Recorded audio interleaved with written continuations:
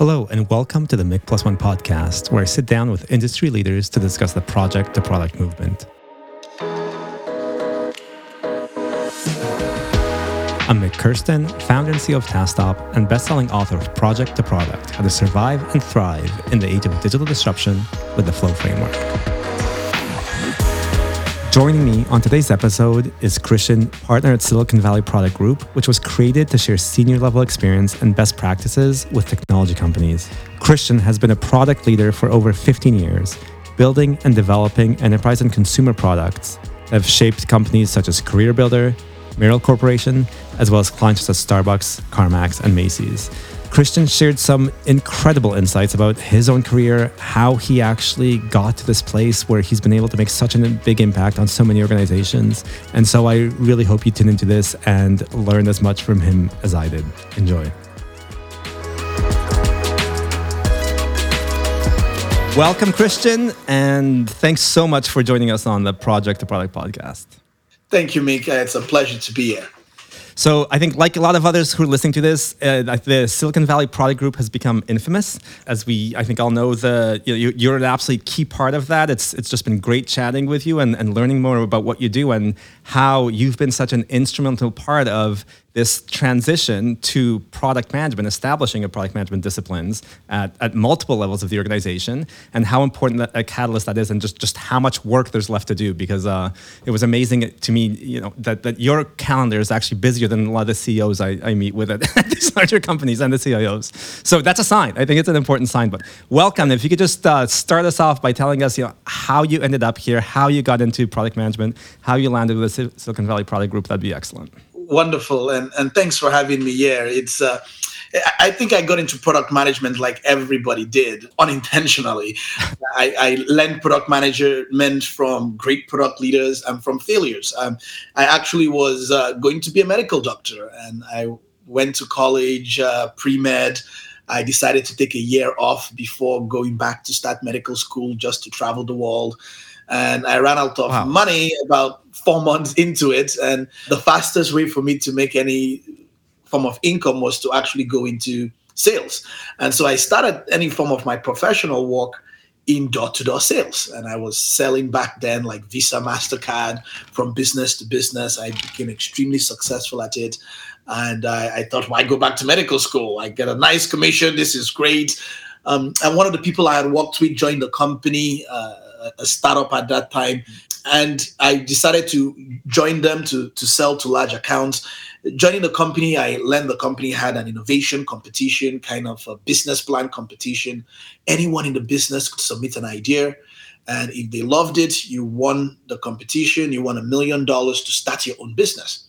And I thought, well, that's great, but they said, look, if you just make it to the top 20, you get like a $5,000 cash prize. The top 10, you keep winning money as you get along. And I said, well, I don't have an idea, but I would love to win $5,000 if I can just make it to the top 20.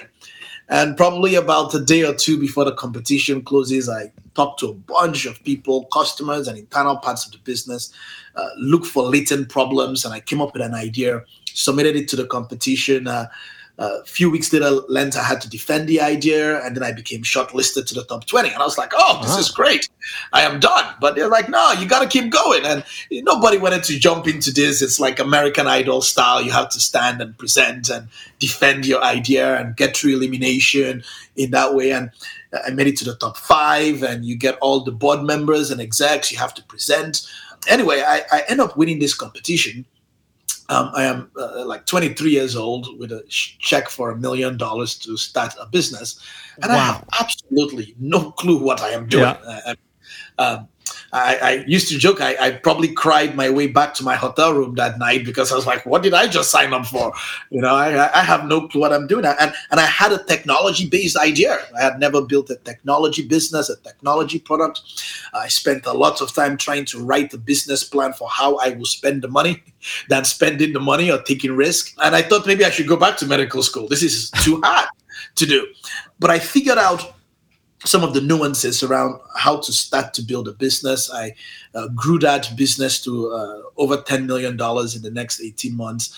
I had another idea. But wait, stop. What was the idea? What was this was your technology idea? This was actually the first e-learning platform that existed. It got many of the components got sold. So the company I did this for was a job board, and they help people find jobs. And when people will be looking for jobs, I realized that if you look at a job and it says it requires you to be skilled at Microsoft Excel, and you didn't have that skill, you'll have to either go find how to upskill yourself or not qualify for the job. And so the idea was, how quickly can I upskill people when they see an opportunity that they are fit for, and bridge the skill gap so that they could apply to the job. And so I put kind of real-time e-learning within the job board, right? So if you're applying to a job and it says, I need to be better at communication, can I train you and certify you in communication in a couple of hours and equip you to come back and apply to that job? And that was kind of the idea, this integrated e-learning platform. And as you can imagine, the list of skills were probably as unlimited as could be. And this became a big challenge, kind of growing this. And we built a catalog of the highest amount of industry skills in the country at that time. And so, I just loved the idea of growing the business with the challenges. I had another idea. I ended up winning the competition again. And at this point, the CEO was like, well, it seems like you like coming up with ideas and doing things. Why should we wait for a competition or every year for you to submit the idea? Why can I just give you an innovation budget? If you have an idea, just try it.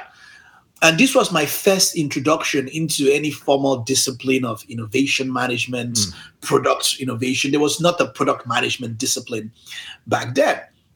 And so I failed woefully at the next 18 ideas I had. I mean, it was a complete disaster in terms of being able to create any traction or meet any outcome.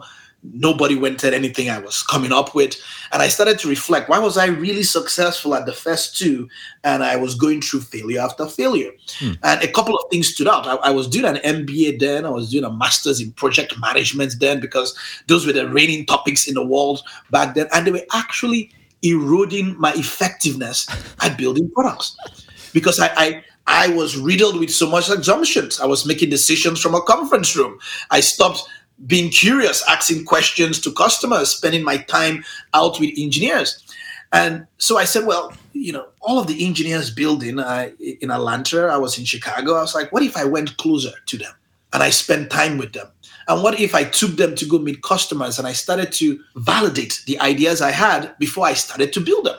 And this is actually how I learned product, through a series of massive failures, objectively rejecting the education that I had with project management and with my MBA, very interestingly, because I found out every single data point I had, every single set of insight I had or had written down became obsolete the very next day. And that, adding real value to customers was a continuous process. I had to constantly immerse myself in the environment of customers, learn about the problems, define and identify them, and then discover meaningful solutions to them. Now, I have not had a single product failure since that streak. And I build 2 new products every single year in my life. I go from idea to a full-fledged business, just as a way to keep fresh. I've done over 200 products at this point now. And that was meaningful for me. So I ended up leading product at another small startup, and then joined a big legacy organization that wanted to move from projects to products, that wanted to transform from waterfall to agile, from on-prem to cloud, had no real product infrastructure. And I spent a lot of time really helping the organization transform into a modern SaaS company. And through my career, I've had a great mentor and coach, Matty Kagan, who has been a champion of really this kind of thinking. And I mean, he wrote the book after I had failed. So I always like, where were you when I needed all the help? I had to learn it the hard way. But I think it really, we philosophically really had the same values and experience about how the best companies in the world build products and how the rest of the world does it. And so I joined the Silicon Valley Product Group. There are 5 product partners. We are all people that have built products, people that have led product teams, managed product teams, have been product executives, been through meaningful transformations of organizations. And all we do is just really curate what we see that works very well in the most innovative companies and try to convince other companies that they can work in a similar manner or better. So that's kind of a flash note of my career. So you're still you've gone back to upskilling.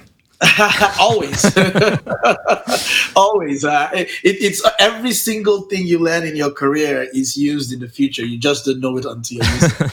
So I want to rewind just a little bit because that was that observation that you just made. You were in your MBA, you were learning project management. This is, and I guess this is probably mid 2000s, right? That you're doing this? Yeah. Yes, early 2000s. Yeah. Yeah. So this is really before product management is talked about and established as a discipline. Yeah. I mean, I think we'd all been doing it, right? In the late, early 2000s, I was doing agile product development and open source, and we were applying the same concept. So we certainly weren't calling it that. You already had tech companies doing it in the Bay Area, but what if you could just reflect a bit more on that? Because I think some of the challenges that I know I see in the industry in this shift is what you very quickly noticed, and sort of the dissonance between what you were learning in your MBA in project management and all these interesting things as managing things to cost and low variability and making these very long, robust plans that always work out. So it's actually your experiences with innovation is that this what you were learning, it sounds like it was countering to what you'd learned by living innovation and understanding. Absolutely. Yeah. So tell us more about that. Yeah. So I think we won't just put out some articles on some pathologies, and we have the CSPO, like the Certified Scrum Master Product Owner Pathology, and we just did one on the MBA Pathology. So I was doing a master's in business administration and a master's in project management, because those were the topics that I thought at that time, if you really wanted to deliver results to a business, you needed to have a deep understanding of the business and a deep understanding of what it took to execute. And I felt those were important facets for me. But the MBA education itself was not grounded in the reality of the world. And there were a couple of misnomers, for lack of a better term, that really started to drive poor mindsets in what we need for products. So a couple of things. One, there's not real teaching in an MBA or master's program on some of the soft skills that are important to do this work, like empathy or emotional intelligence, communication, your ability to collaborate very well and communicate well with stakeholders. But there were a couple of things that I started to observe. One, my MBA was teaching me more of how to tell people what to do than how to work with people to solve problems. Interesting. And I got very comfortable with the executive team presenting fancy PowerPoints and stuff to them, and then getting their blessing and then providing direction to a group of engineers. The MBA taught me heavily how to use people as resources, as a number on an expense sheet, how to allocate resources and spend money meaningfully by kind of ensuring that all of those resources served the needs of the business, rather than how to build teams to solve problems for customers. So it reinforced some of those things there. Now, while the MBA highlighted the importance and impact of risk, there were no practical tools to tackle them. And it was, really based on what we knew with no techniques to tackle what we didn't know. Right? How to tackle the things that we were not certain about. And you learn how to write an elaborate business plan and a business case, and it's riddled with assumptions and not evidence.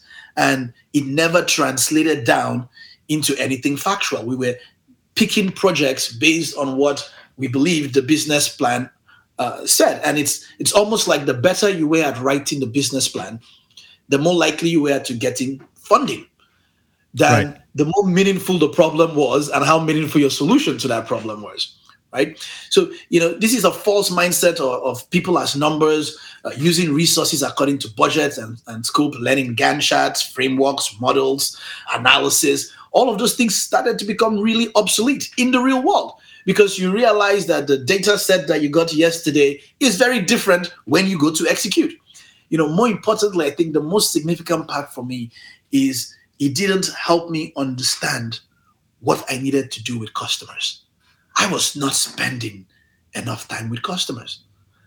I was really making a lot of my decisions and assumptions and not validating with the people I was trying to solve a problem for.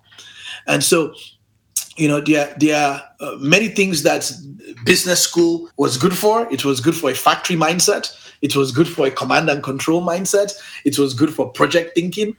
It was good for connections with people that want to talk in that language and communicate in that language. But when it came down to truly meaningfully solving problems for people, right, than solving problems for the business, it continued to fall short. And once I realized that, fortunately for me, I think I was doing my MBA while I was practicing product Right. and innovating. So I had an opportunity to unlearn and take away what was meaningful and not harden this mindset. Many people don't get that fortunate. People go years in their career growing up in the ladder of becoming executives and leaders, reinforcing this executive MBA mindset or this command and control mindset. Really an interesting time in my career. I tell people it's the least thing I credit to my success, but I am fortunate that I went through it to understand why it was not meaningful. Christian, this is just, that's an amazing story. And I think that the thing that really strikes me is that the people I work with, day to day, who are trying to transform, trying to shift organizations to product, they have the same background that you were getting, right? They come from MBAs typically, right? This is what's created the enterprise organizations that we have is those programs and those leaders. And the same learning, and I think your point on unlearning is key, the unlearning that you did as you were going through this, because you had that juxtaposition, they're all needing to do right now. Right. And they're realizing it. I actually, one thing that struck me that's been amazing over the course of especially the last 6 months to a year is the amount of product content in these learning management systems, product management executive master classes within large banks, large organizations, large manufacturers. I'm going to ask you, so I think the unlearning point is key. And if you could just, you touched on it, but you touched on it very briefly. I think some people struggle with understanding why have we learned the wrong things? And you mentioned is that the data changes, the customers, we don't have that much certainty on the customer when markets are changing, but why? I think you've got a perspective I don't on. I've not done an MBA. Now and then I think about it, but I've had to keep learning and unlearning on the job. So why do you think that the MBA curriculum does not work for innovation? And I think your point on innovation are key here, but it does work for certain kinds of innovation. It does work in some other industries. Why do you think it doesn't work for software? Well, when you think about the most innovative companies in the world, there are core things that are unique to those companies. One is that they do their best to tackle their risk up front, the things that they don't know. They try to answer as many of those questions up front. These teams work very collaboratively to solve problems, not sequentially, not in handoffs. And they focus heavily more on business results, which while many of these programs talk about results, they really are designed to, in some ways, reward output over those outcomes. Now, the core crux of empowered teams is that those teams should exist to solve problems for customers in a way that works for our business, as opposed to serving the business, right? People ask me kind of, what do you mean by value? When I talk about value, I say, well, if you solve a problem in a meaningful way, you create value. And at some point, organizations recognize that if we create value for customers, we create value for ourselves. So we should hire smart people to keep creating value for customers because that's how we win. However, what happens here is that many of our business training reinforces almost a factory mindset, right? We've got to fund projects, things that are start and stop within the scope of, what do we want to accomplish? How much is it going to cost us? How long is it going to take us? And that if we execute that well repeatedly, we're going to start with, and we deliver a ton of outputs, we will get the outcomes we want. This mindset erodes trust. It reinforces, unfortunately, some form of a command and control environment where people are like factory objects. And so you have a bunch of smart people that are hired, and we spend all of our time telling them what to do than giving them problems to solve for us. That foundationally, I think, is the big flaw or area where these MBA programs fall short, is that while they want to equip people with an executive mindset, how to lead, how to support teams, how to read reports, prepare plans, and have a strategy, they're not grounded in the reality that in today's modern world, where we use technology to solve problems for people, the group of people that we're equipping to do this, the engineers, the designers, these are very smart people. Yeah.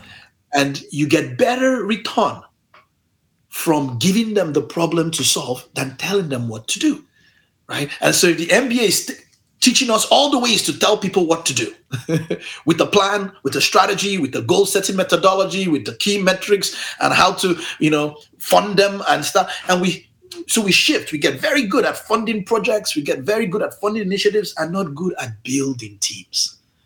Not good at pulling the right cross-functional group of people and giving them problems to solve and trusting them that they will come up with better solutions than we could. I often get asked with the Flow framework, it's all about establishing these product value streams where you deliver value. And I can't tell you how many organizations, I'll be speaking to them and they'll spend the last 6 months defining top down their product value streams, how they map onto their application portfolio and all of this. And then they ask me, well, wait, what should our value streams would be? I say, your value streams are there. They're the people. The value streams are they're people. You have to give them the right work, the right problems to solve to drive outcomes. But value streams are people. So I think it sounds simple, but I think you're hitting on such a key point that, again, we see in these, and maybe you could speak to this MBA pathology some that you mentioned, where pushing all of this down in the wrong ways rather than, again, establishing stable teams and teams of teams that can learn and solve problems and deliver value to the customer. I love how you said that, right? It's about delivering up value to the customer, not the business. Because I think one of these common pathologies I see as well is just this complete separation of the business throwing things over.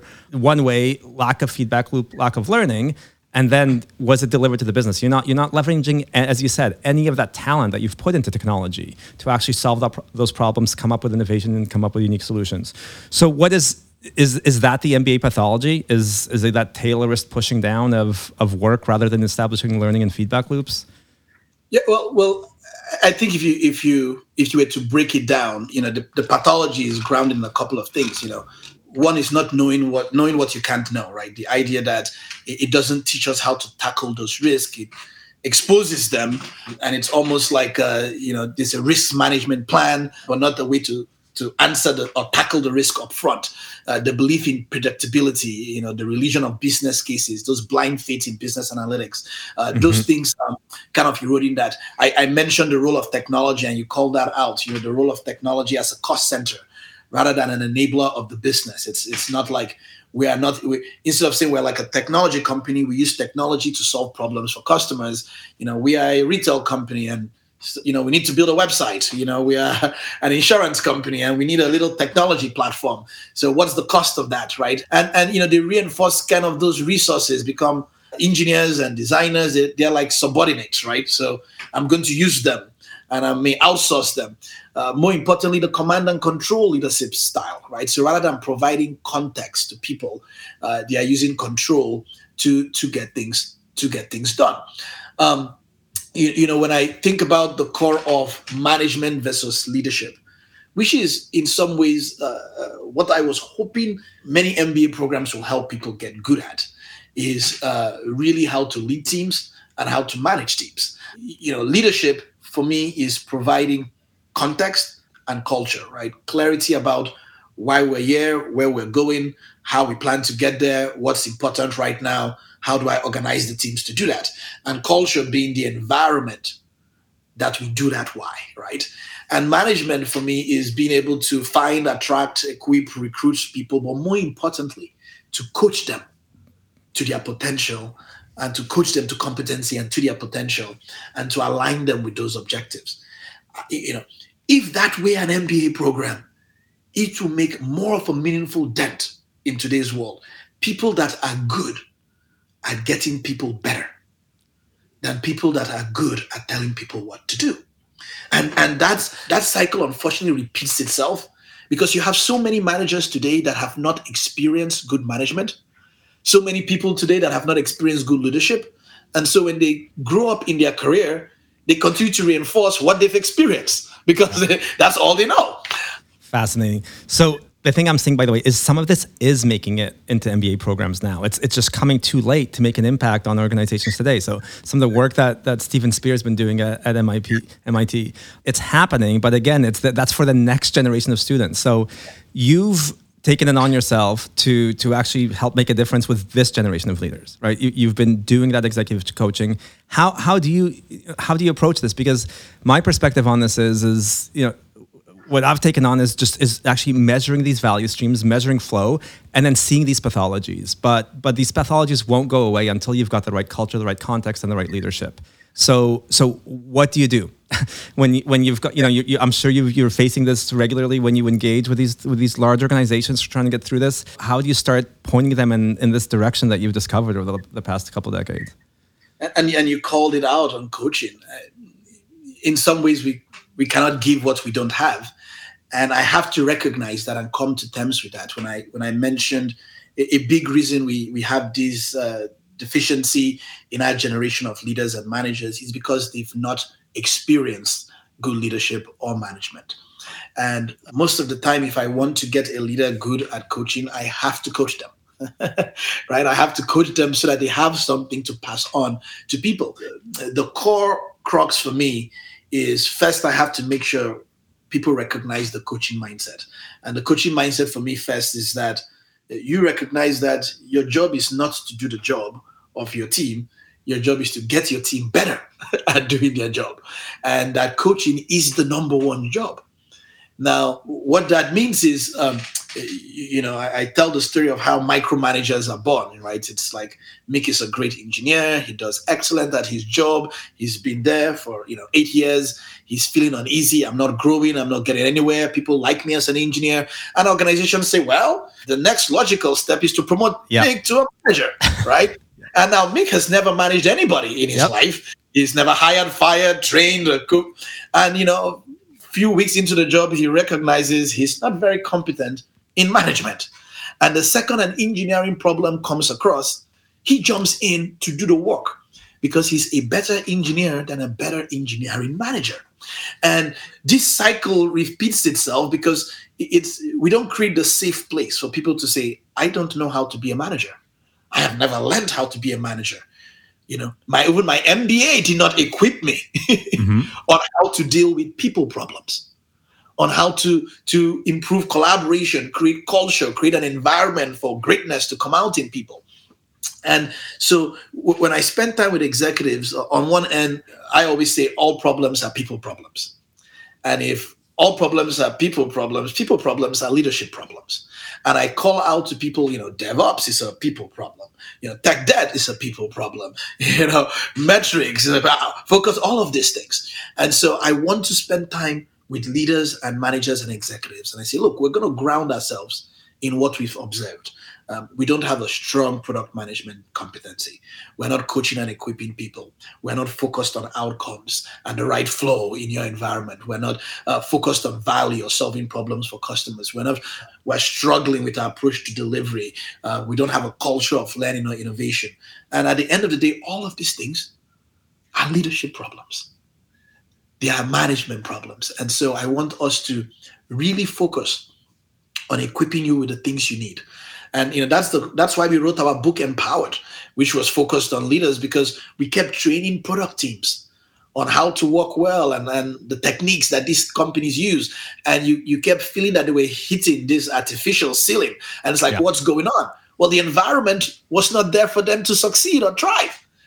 And so, the whole goal now is to equip those leaders with what they need, how to create context, right? Clear mission, a clear vision, a clear product strategy, empower teams with objectives, how to create culture, how to staff, how to coach, how to align people to objectives. That's been the premise of a lot of my executive coaching. That's awesome. And I think that artificial ceiling, I think Agile started 20 years ago, and I think it was always meant to be customer centric. It was meant to be these lean principles. It was around the Steve Blank world of lean canvases that were coming, but in these large organizations, it hit that artificial ceiling. Then DevOps has been hitting that artificial ceiling. And now I think you're experiencing product management with the same thing. And it's so I guess what you're saying actually is it's the same ceiling. And that ceiling is leadership. Yes. It's not, look, I see agile in so many companies, and it hurts me because people are focused on the activity than Yeah. the outcome, on the reason or kind of why they want to do it. And they still, I look at teams and I say, go and pull all the principles of agile. And if your organization is not reaping the benefits of agile, you're not agile. Like, and the driver here is, the focus on all of the ceremonies than the benefits of doing the ceremonies. Oh yeah, we want to have stand-ups, but the idea about it is to improve communication. But communication is your number one pain point that everybody complains about, and we have to go down to the crux. Part of it is the environment for DevOps, for Agile, for product management, for even project management historically to thrive. I mean, the reason many companies make the shift from project management to product is that they find that in today's day and time, those project management mindsets are failing to deliver the same kind of results. But that's because the role of technology has to shift. Our customers are becoming very different. They are more sophisticated. They are depending on things. There's trends like, expecting the consumerization of the enterprise, expecting Apple-like products in your workflow. Those kinds of things are changing the demand. We cannot, and we're not moving fast enough with those projects. Now, that goes back to leadership. Now, the leadership has not changed. The expectations of command and control, I want it now and I want it fast. I want a date. I want clarity. I want all my answers today, and the failure to deliver. Those things have not changed. So if I could pick and place a bet on the most critical aspect to truly shift organizations or make transformations happen or drive this meaningful shift in our industry, it would be on leadership and management. If they know how to build trust, if they know how to empower teams, if they know how to coach people to greatness, and if they know how to create an environment for those people to succeed, we will have a very different generation. Yeah, and so I think the problem becomes is helping this generation of leaders and managers do it, right? There's, we don't want to wait for the next generation. So, Christian, can you give an example where, because I think, again, this will resonate with everybody, what you're saying. And I think it really is, I think that this is the crux of the problem, right? My goal has been to provide a common way of looking at measuring value and outcomes, right? And I've seen that helping, but it's not enough. More is needed. More of this coaching and context and culture is needed. So can you take us through an organization that where leaders listened, where you actually saw. And I'm seeing more of this, I think. So I'm getting more optimistic. I think I'm getting more optimistic. But take us through some example that resonated with you, where you were able to provide some of that coaching, and that change happened, and that artificial ceiling broke. In many cases, I cannot credit as much of the organization as I would the leaders in those organizations for the meaningful change. In many cases, crediting the CEO for some form of corporate courage to own their transformation and to lead it. I had a big, large company, one of the biggest companies in the world, and they had just spent a lot of money bringing an external firm to do a long-term strategy and vision for them. And I just got in to do like a 90-minute talk to their leadership and their board, and I spent time with the leaders in there, and they all introduced themselves. They had been there for 20 years, 30 years, been at the company, all grown their career within the organization in that way. And the chairman of the board comes aside and he said, look, I have been telling my leaders for a long time, I want to be a modern tech company. Mm-hmm. We want to compete with the Amazons of the world. And I have been saying this for over a decade now, and I've not seen any meaningful traction. And I said, I loved everybody I met. They are great leaders, great people. I enjoyed getting to know them. But do you have anybody on your leadership team that has come from a technology company? I said, no. Do you have anybody that has learned about, has built a technology company before, or gone through a transformation of a legacy company? He said, no.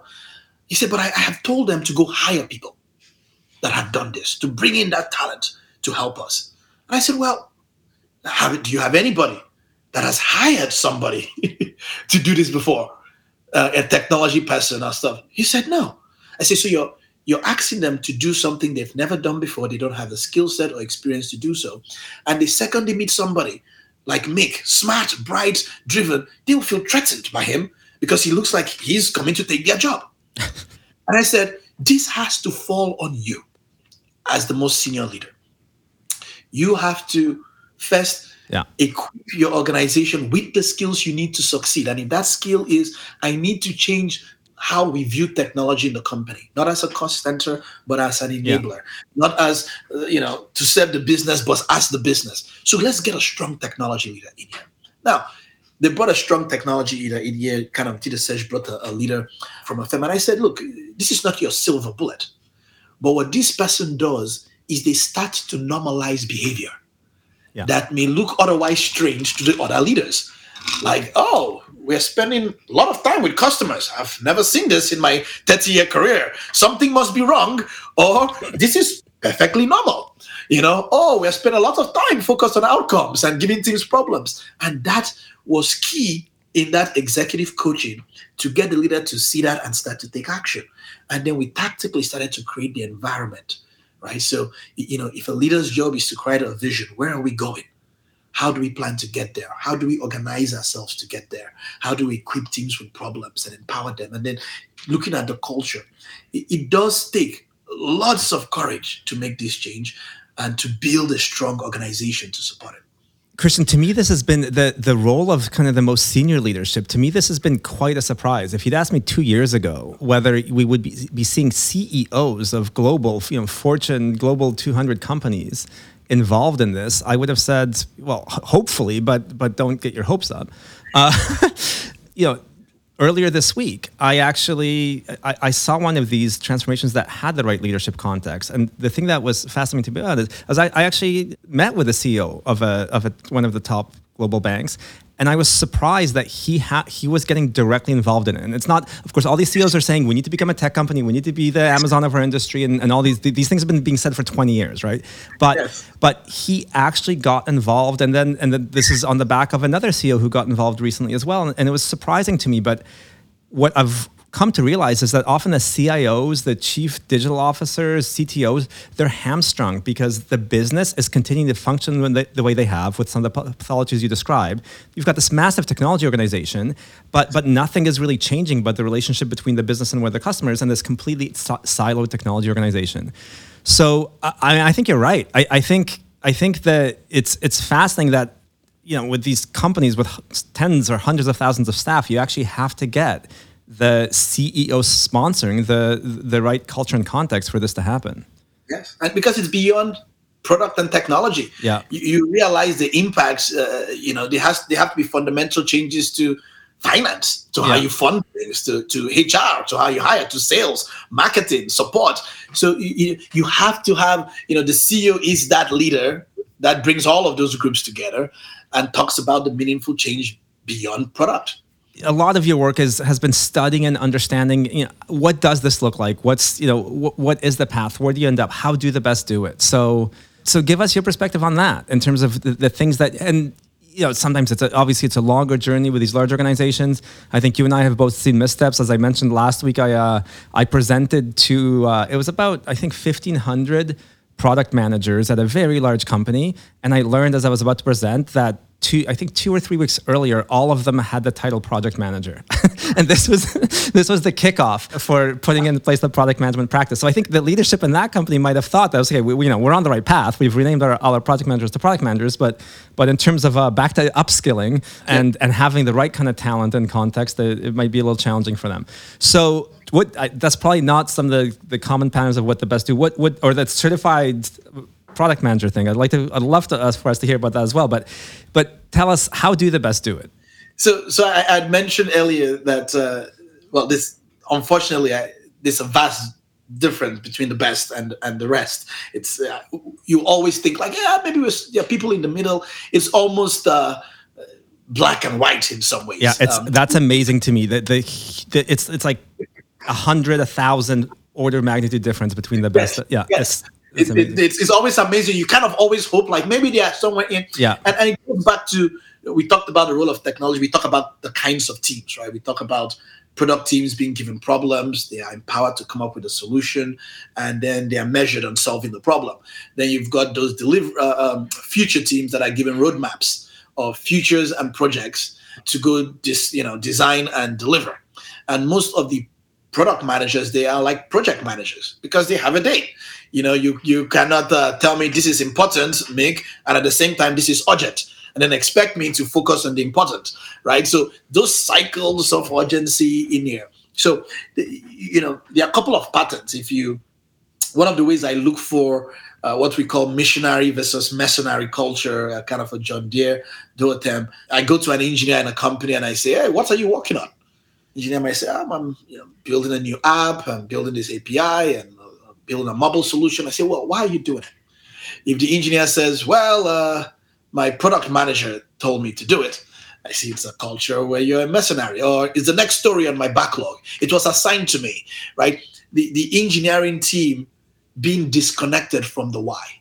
They don't understand why we're doing things, the outcomes we're going after. A big indicator in the best companies is that all the engineers are so connected to the why. Yeah. They even lead the why. You say, "What are you working on?" "Oh, we're trying to grow revenue by 20%. "Oh, we're trying to improve customer satisfaction. We're trying to fundamentally change how they're talking about customer problems and business problems and the outcomes they want. This is so consistently true. And so I tell people, look, I might teach techniques to do discovery. I might teach frameworks, models, all of these things. But if I were to come back 3 years from now and I really wanted to look at your company and say, you've made the significant shift from project to product, or have a product mindset, or you're working in an innovative way, those are the things I look to be true. Like, before you do anything, did you try to answer as many questions up front? Did you do discovery before you did delivery? How do you work? Are things still coming in handoffs? Is this the leader wants to build things, tells the product manager, who tells the designer, who gives it to the engineer? Are they 10 layers of people, or do people just come together to solve problems for customers, right? And then finally, do you focus on dates and futures or outputs, or do you focus on those outcomes?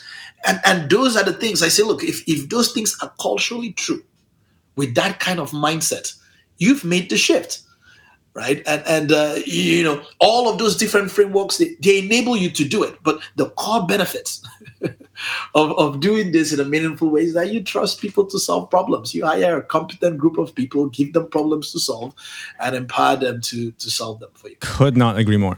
Okay, so on this path, you mentioned John Doerr. I have to ask this because I've been studying it a lot lately. OKRs, friend or foe to this? I always say OKRs will stand for "Okay, this really sucks." But let me be clear. I love the OKR framework. The fundamental rift here I talked about, important and urgent, is cultural. Yeah. People tell me I'm struggling with OKRs. And I say, do you have a culture like Google? They say, no. Well, it works in a culture like Google. Let me explain what I mean by a culture like Google. They give their teams problems to solve. Do you give your teams problems to solve? No. So you're giving them OKRs, and then you also give them roadmaps, right? That is like back to urgent versus important. You are literally saying, what's important? Make customers happy. What's urgent? Build my mobile app on Tuesday. What do you think the teams are going to focus on? Building the mobile apps on Tuesdays. Also, many companies don't stick with it, right? Because it's one of those muscles where people start to get very critical at your wording is not right. This doesn't sound empowering. And people forget that OKRs are an empowerment tool and an alignment tool. That means they're a cultural tool.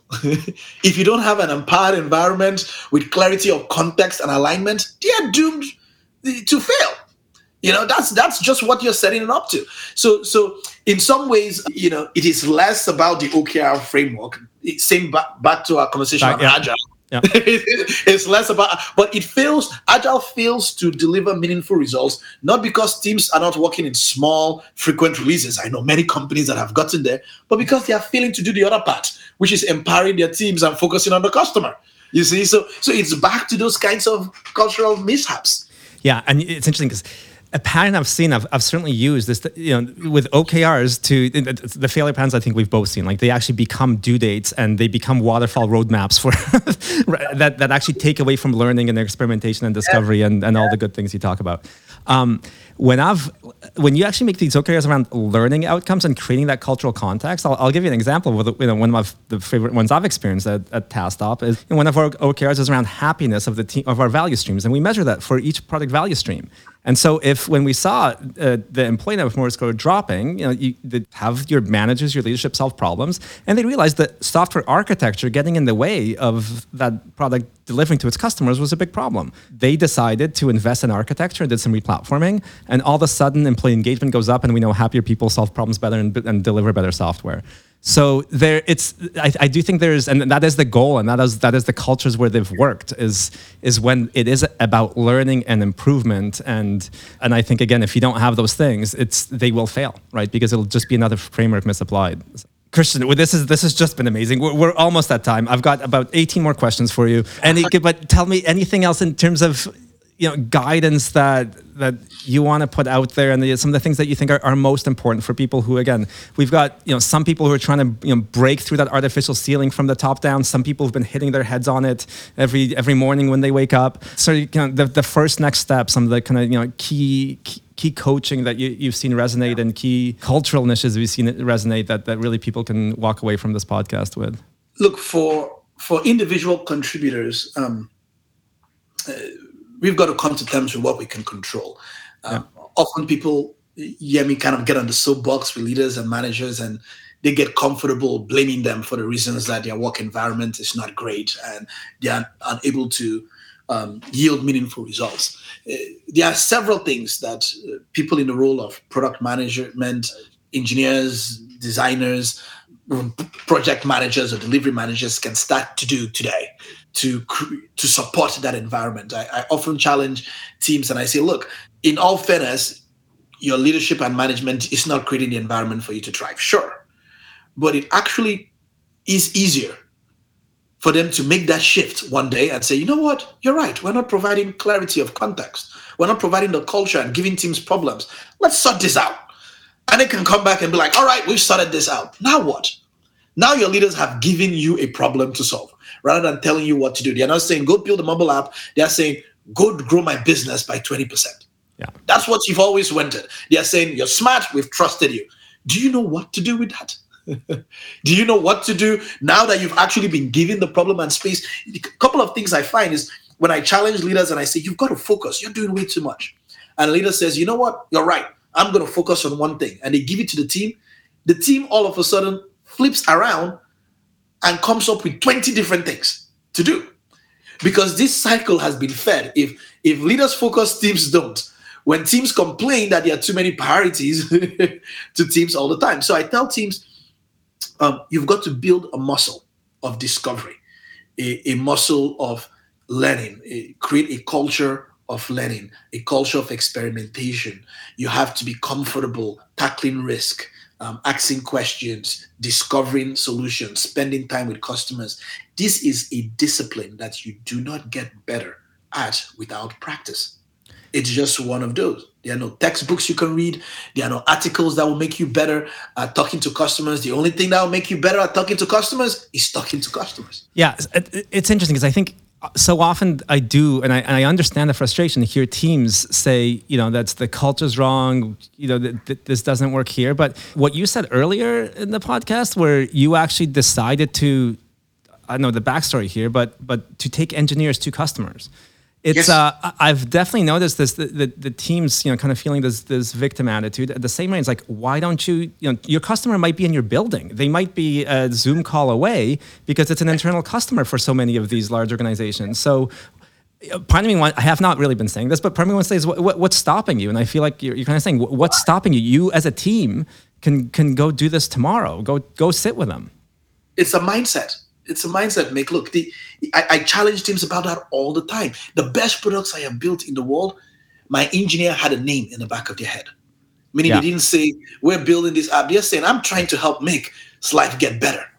They could connect with customers. It's the biggest trick I have when I want to have an engineer fix a bug or a defect. I take them to a customer.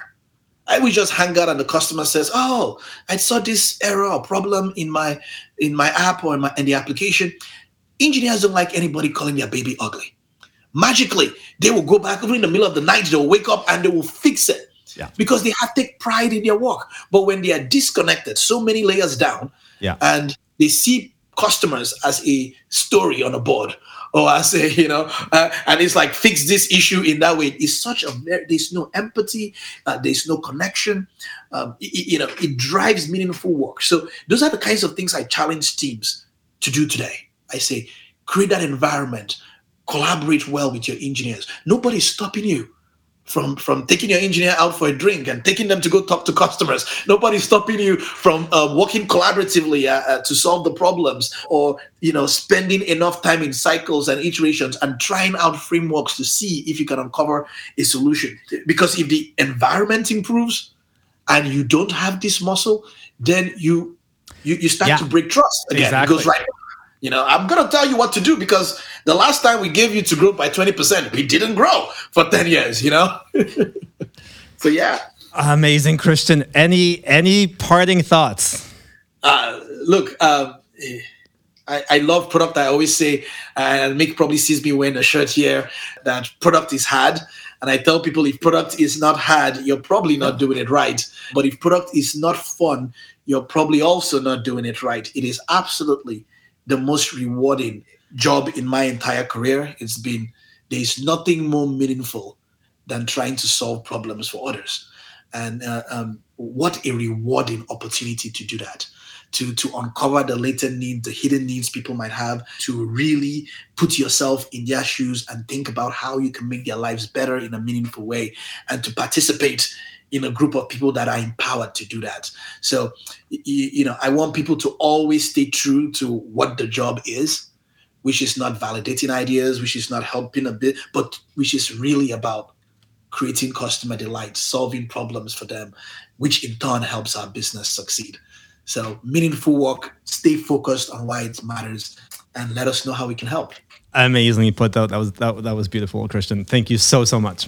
And we'll put some links into where people can reach you for follow-up. So thank you so much. A huge thank you to Christian for joining me on this episode. For more, follow me in my journey on LinkedIn, Twitter, or using the hashtags MIC+1 or Project to Product. You can reach out to Christian on Twitter at CIDIODI, via LinkedIn, or you can email him at christian@svpg.com. I have a new episode every 2 weeks, so hit subscribe to join us again. You can also search for Project to Product in the book, and remember, all author proceeds go to supporting women and minorities in technology. Until next time.